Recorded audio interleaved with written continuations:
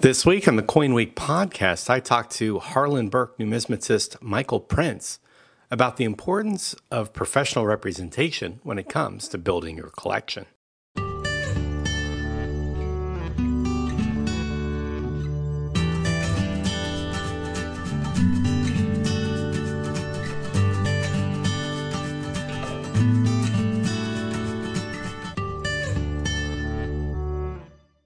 Hi, Michael. Thanks for joining me on the Coin Week podcast. Hey, Charles. Pleasure to be here. The reason we wanted to have you on today is to elaborate on a topic that we touched upon briefly at the Fund Show in January, and that is the topic of dealer representation when it comes to buying coins at auction and to building collections. I think many of the people who listen to the Coin Week podcast consider themselves to be on the advanced side of the hobby. I know that I consider my knowledge base to be fairly advanced in many areas. As the editor of Coin Week, I come in contact with many great coins and loads of market data. So to get the ball rolling on this conversation, let me ask you a direct question. Why would somebody in my position benefit from representation from a knowledgeable professional numismatist? Well, I think anybody can benefit from quality representation. From the most advanced to certainly the person that's just kind of embarking on a collection. The reality is that you may not be able to attend the auction or do in-person lot viewing. Take the Fund Show as an example, which we just had. Let's just say that I know you were there, but let's suppose that you weren't there.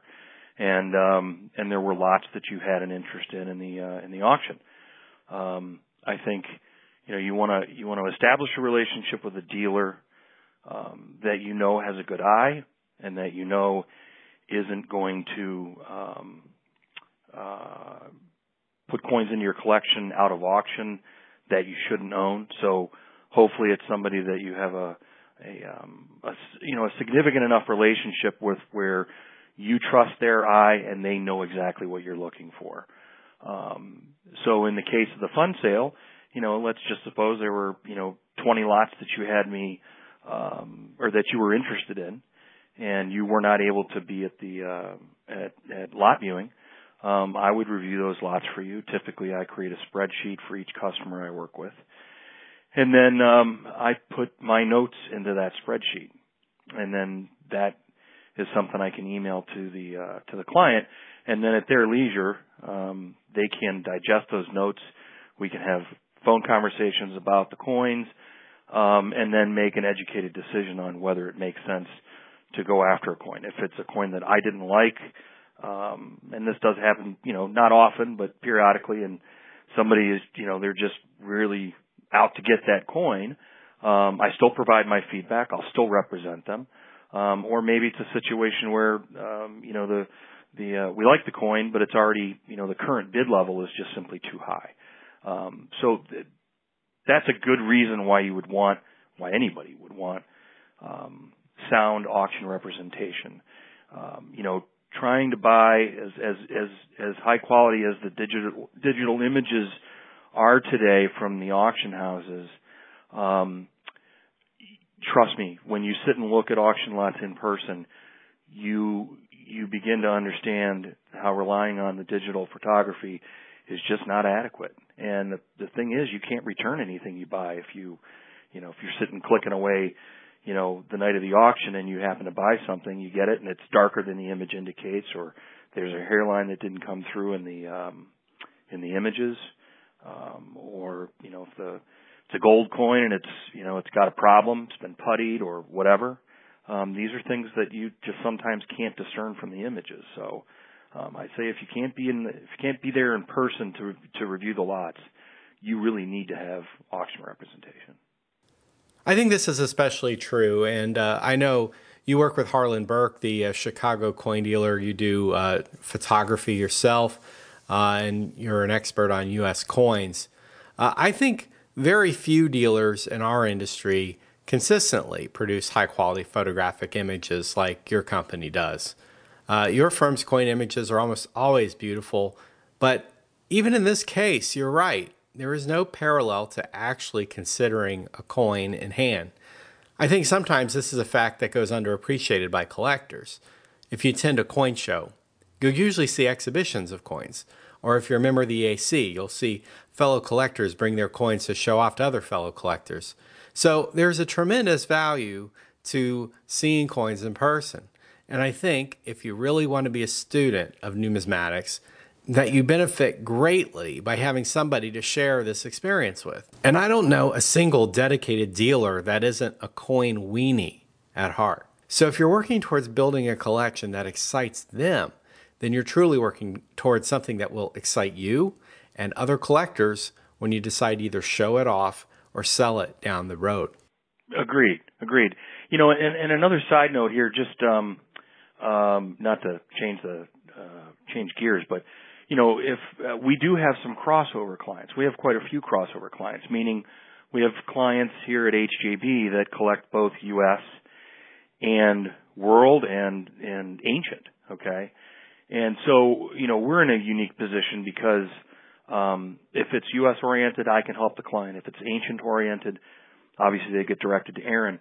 And if they're interested in world coins, then we have Laura Wakeland, who's our world expert, review lots. We attend we attend all the major shows. The shows that we tend not to do, we don't do Long Beach anymore. It's a major headache. But all the big shows, A&A, Fun, Central States, you know, 2 of the 3 Baltimore shows, we attend. But more often than not, if need be, the auction houses, as long as we know ahead of time, will often ship lots to us for review if that's necessary. So I just wanted to throw that out. Let's run down a list of things that you're looking for when you're doing a lot review for a client. So let's just say I'm looking for original coins and I'm putting together a collection of Gem or Better Morgan dollars. So I put together my list of 5 or 10 targets that are up at the auction. And let's say in this situation, I can actually be there in person. What are you looking for and what information are you able to communicate to me that I might not see on my own? Well, actually, that's a great question, and I do have, not as often as I would like, to be honest with you, because it really can be educational, not just for the collector, but it can also be educational for me as a dealer, because when I'm talking about when a client has the ability to sit with me at auction viewing, at lot viewing, at least obviously for the lots that they're interested in, because not only can I share with them the knowledge that I have and why I do or don't like a particular lot, but they can indicate to me why they happen to like this lot that maybe I don't like, or they happen to dislike a lot that I do like. You know, that doesn't happen often, usually because there's a quality understanding between myself and the customer as to what they're looking for. But you know, in the case that you just brought up, I mean, we would look at, let's just say there's, you know, 6 lots that you're interested in, or 10 lots, whatever it is, and you actually have the ability to be with me, and view those lots. I would look at each coin and I would explain, I'd then hand the coin to you, have you look at it, and I would tell you exactly why I do or don't like the coin. Maybe it is fully original. Maybe it's graded 65 and I think the coin's a 4, okay? Or maybe I think the coin's great, but it's dipped. So in this case, it doesn't fit the profile of what you're looking for. There's definitely a benefit to looking at lots together. Doesn't happen very often, but there clearly is a benefit. So when you're going to do a lot viewing, I'm sure you're not going in blind and intending to look at everything. I'm sure you go with a target list and you have lots that you need to review for other clients and maybe some for the business. How often do you sit down and look at coins that have initially interested you and then think, this coin is not for me? Even with the way the hobby has evolved over the years, I think with third-party certification, CAC, images online, I'd imagine that you often find yourself surprised by what you see in person versus what you were expecting to see before you sat down at the lot viewing. Listen, it really depends on the auction, you know, the caliber of material that's offered for sale. we work with one client in particular who we do a tremendous amount of auction representation for, and and there have been times when I've had 75, 100 lots, 150 lots to look at for him, and when it's all said and done, there may be 10% of those lots or less that I like enough for him to consider, moving past the, okay, now I like it, or I've got the okay, now I got to figure out what I want to pay. Okay. There at the recent fund sale, I probably looked at about 75 lots for various clients. One client, there were 5 lots he had an interest in. I didn't like any of the coins. For the grade, didn't like any of the coins. For another client, I probably liked about 30% or maybe 35% of what he had me look at, and we were successful in probably 20% of that. I will say that auctions are oftentimes full of stuff, and so you just got to work through the stuff to find the coins that really make sense and are truly graded correctly, have great eye appeal, all the criteria that I would want and that I know that my client wants. I often hear, it's probably a mantra by this point for some people, but I've heard it said so many times, that the truly great coins are worth stretching for. Now, this implies, of course, that everybody recognizes the truly great coins and they are priced accordingly. But do you think in this era of phone book size auction catalogs that truly great coins still go unnoticed by many, and that if you just actually do the legwork, that you can find these coins and pick them at attractive prices? There are opportunities. You have to understand that, and there are dealers that make this part of their business model. Well, they will go, maybe they go out a week early. They, go to Heritage, go to Stax or wherever, and they'll spend, 2 days looking through every lot in the catalog. Okay. I don't have that's not part of our business model. We really don't buy, a great number of coins for inventory out of auction. With that said, there are things that slip through the cracks, but the really nice coins, the really, really nice coins, and that doesn't mean great. It could be an outstanding bust half an AU or a small size bust quarter or a large size bust quarter in, MS63. Okay. But if the coin is just a home run, it's probably not going to fall through the cracks, and there's going to be stretching, and it just comes down to who's going to stretch the most. Also, I'd imagine pattern recognition, which is something I also think is undervalued. Collectors need to keep this in mind if you're going to build a collection of any series. A professional dealer, especially one that reviews many coins at auction, will have seen many, many examples of coins in various types, and to be able to recognize quality, comparative quality. Whereas somebody who's maybe only seen or held a few gem bust half dollars, for instance, may not have fully developed that skill. And coins are expensive enough now, especially mint state coins, that you aren't going to be able to go to your local coin shop and see a selection of coins in each type and each date and various grades for you to take the time to study them to see how they come. So now you truly are buying coins one at a time, where the opportunity to see them in person is less so than it might have been 30 or 40 years ago. So understanding this, I think having somebody help you buy your coins is fundamental to getting the best results. Absolutely. And an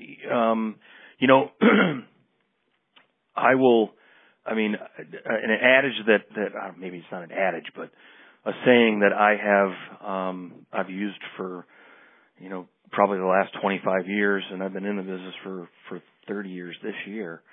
What I tell my customers is auction representation is not designed to add coins to your collection. It's there to keep you from making mistakes. Okay. And, if you think about, and I can't speak for other dealers, I can only speak for myself. But, let's put it this way, the customers that I have worked with over the years have saved exponentially more money by not buying coins that they may have otherwise purchased than I've ever made in auction representation. Okay. And if you think about that, that's really kind of profound, right? Nobody wants to put coins they don't like. And I can't tell you how many times, somebody will sit down at a table and ask my opinion of a coin, talking about a collector, ask my opinion of a coin. And I'll say, yeah, it's not a great coin. Where'd you get it? Well, I bought it out of auction. Did you have somebody look at it before you bought it? No, I just, I looked at the pictures and, it was graded this way, looked good. That stinks. That's money that they don't have. It's a coin that they don't like. And, if it's a fairly recent purchase, it's not like they're going to be able to go out and, unless they ripped it, it's not like they're going to be able to go out and sell the coin, and get their money back. So, it really is important, I think, if you are active in auctions, that you have a quality, reputable dealer that's representing you. That 5%, and this varies depending on the what the value of the coin is, but generally speaking, that 5% that you will pay the dealer, that's only paid if he's successful. I've sat in an auction for hours representing a client, and I can think Central States a few years ago, and I didn't buy. Maybe I bought 2 lots over the course of 3 hours. Well, that's time I'm not getting paid for, right? I'm only paid if I'm successful. In this particular case, even though he was a strong bidder, there was somebody else that was much stronger, and so I wasn't getting anything. Let's tell the story of 2 different collections and what happens next based on your experience. One collection is Indian 10s. I bought them off of eBay. They were target of opportunity coins. These are mostly online purchases that I bought blind or by looking at pictures. Some are CAC'd, but they are all 64s and 65s. The second set is a set in the same grade that you or another professional helped me build. Same dates, everything. Same grade, same dates. Where am I at on a cost basis for each set, and how will I fare when it's time to sell? Well, the cost basis is, if you just said that, in your opinion, you bought, most of them on eBay, and you felt like you got, you bought them exceptionally cheap. Okay. So your cost basis in that collection is probably going to be less than your cost basis in the pieces that let's say I have helped put into the collection over a period of time. Okay. On the other hand, if the pieces that you bought real cheap off of eBay end up being marginal for the grade, then the limited cost you have in those coins, it will come back to haunt you in terms of what you get for the coins when they sell. Okay. My experience has always been if you buy really nice coins for the grade, whatever that grade happens to be, do your best not to overpay, and that's a whole other conversation, okay, about what to pay.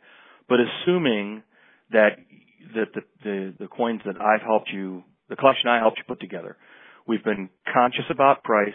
We don't overpay unless the coin is absolutely outstanding and there's a need to, okay? The 16S10 and 4, and it happens to have a CAC sticker, and it's just absolutely phenomenal, okay? Maybe there's a reason to overpay for that coin, okay? And even then, what does overpay mean? But I will tell you that in general, those coins are going to achieve higher, stronger prices just by nature of the fact that the quality will exceed the other collection that you mentioned. There really is no substitute for quality. You can go out and buy, overgraded MS-64 10 Indians, and do so pretty easily, actually, because there's a lot of them. All right. But that it's you're not going to buy that stuff cheap if it's nasty, and then expect to get reasonable prices for it when you sell it. I think the key thing people have to realize, and I've seen this firsthand, if you bring 2 boxes to a coin dealer and one box is potluck and the other is a carefully assembled collection, there is a dramatic difference in the level of enthusiasm for your coins you're likely to see from a dealer. And this will impact the level of interest they have in your coins. Right. No doubt.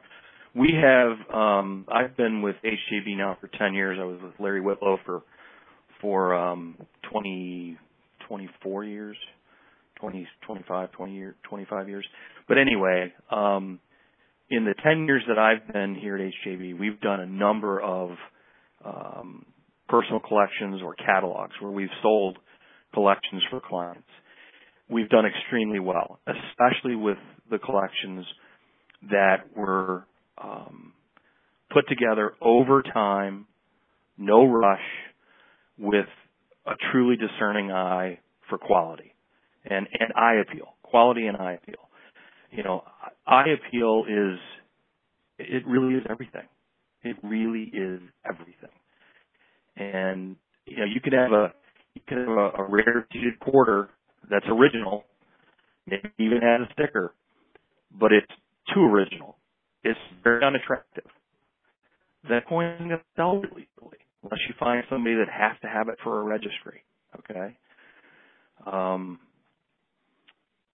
And that same concept that's portable across the entire spectrum of coin collecting.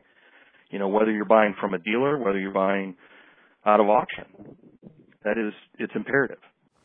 Michael, thanks for taking the time to talk. I think this has been a very interesting and lively discussion, and I hope this gives our listeners some insights on things that they can do to improve their approach to collecting and to build the best collections they can and get the most out of the hobby. I'm sure I'll see you at the next Baltimore show, and if you have a cool coin on you, I'd love to film it.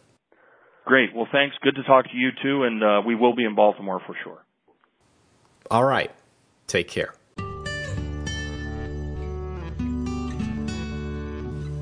If you like this podcast, please share it with your friends. Remember, you can go to our entire archives by going to our YouTube channel, Coin Week, or downloading them individually at the iTunes Store. For Coin Week, I'm editor Charles Morgan. Until next time, happy collecting.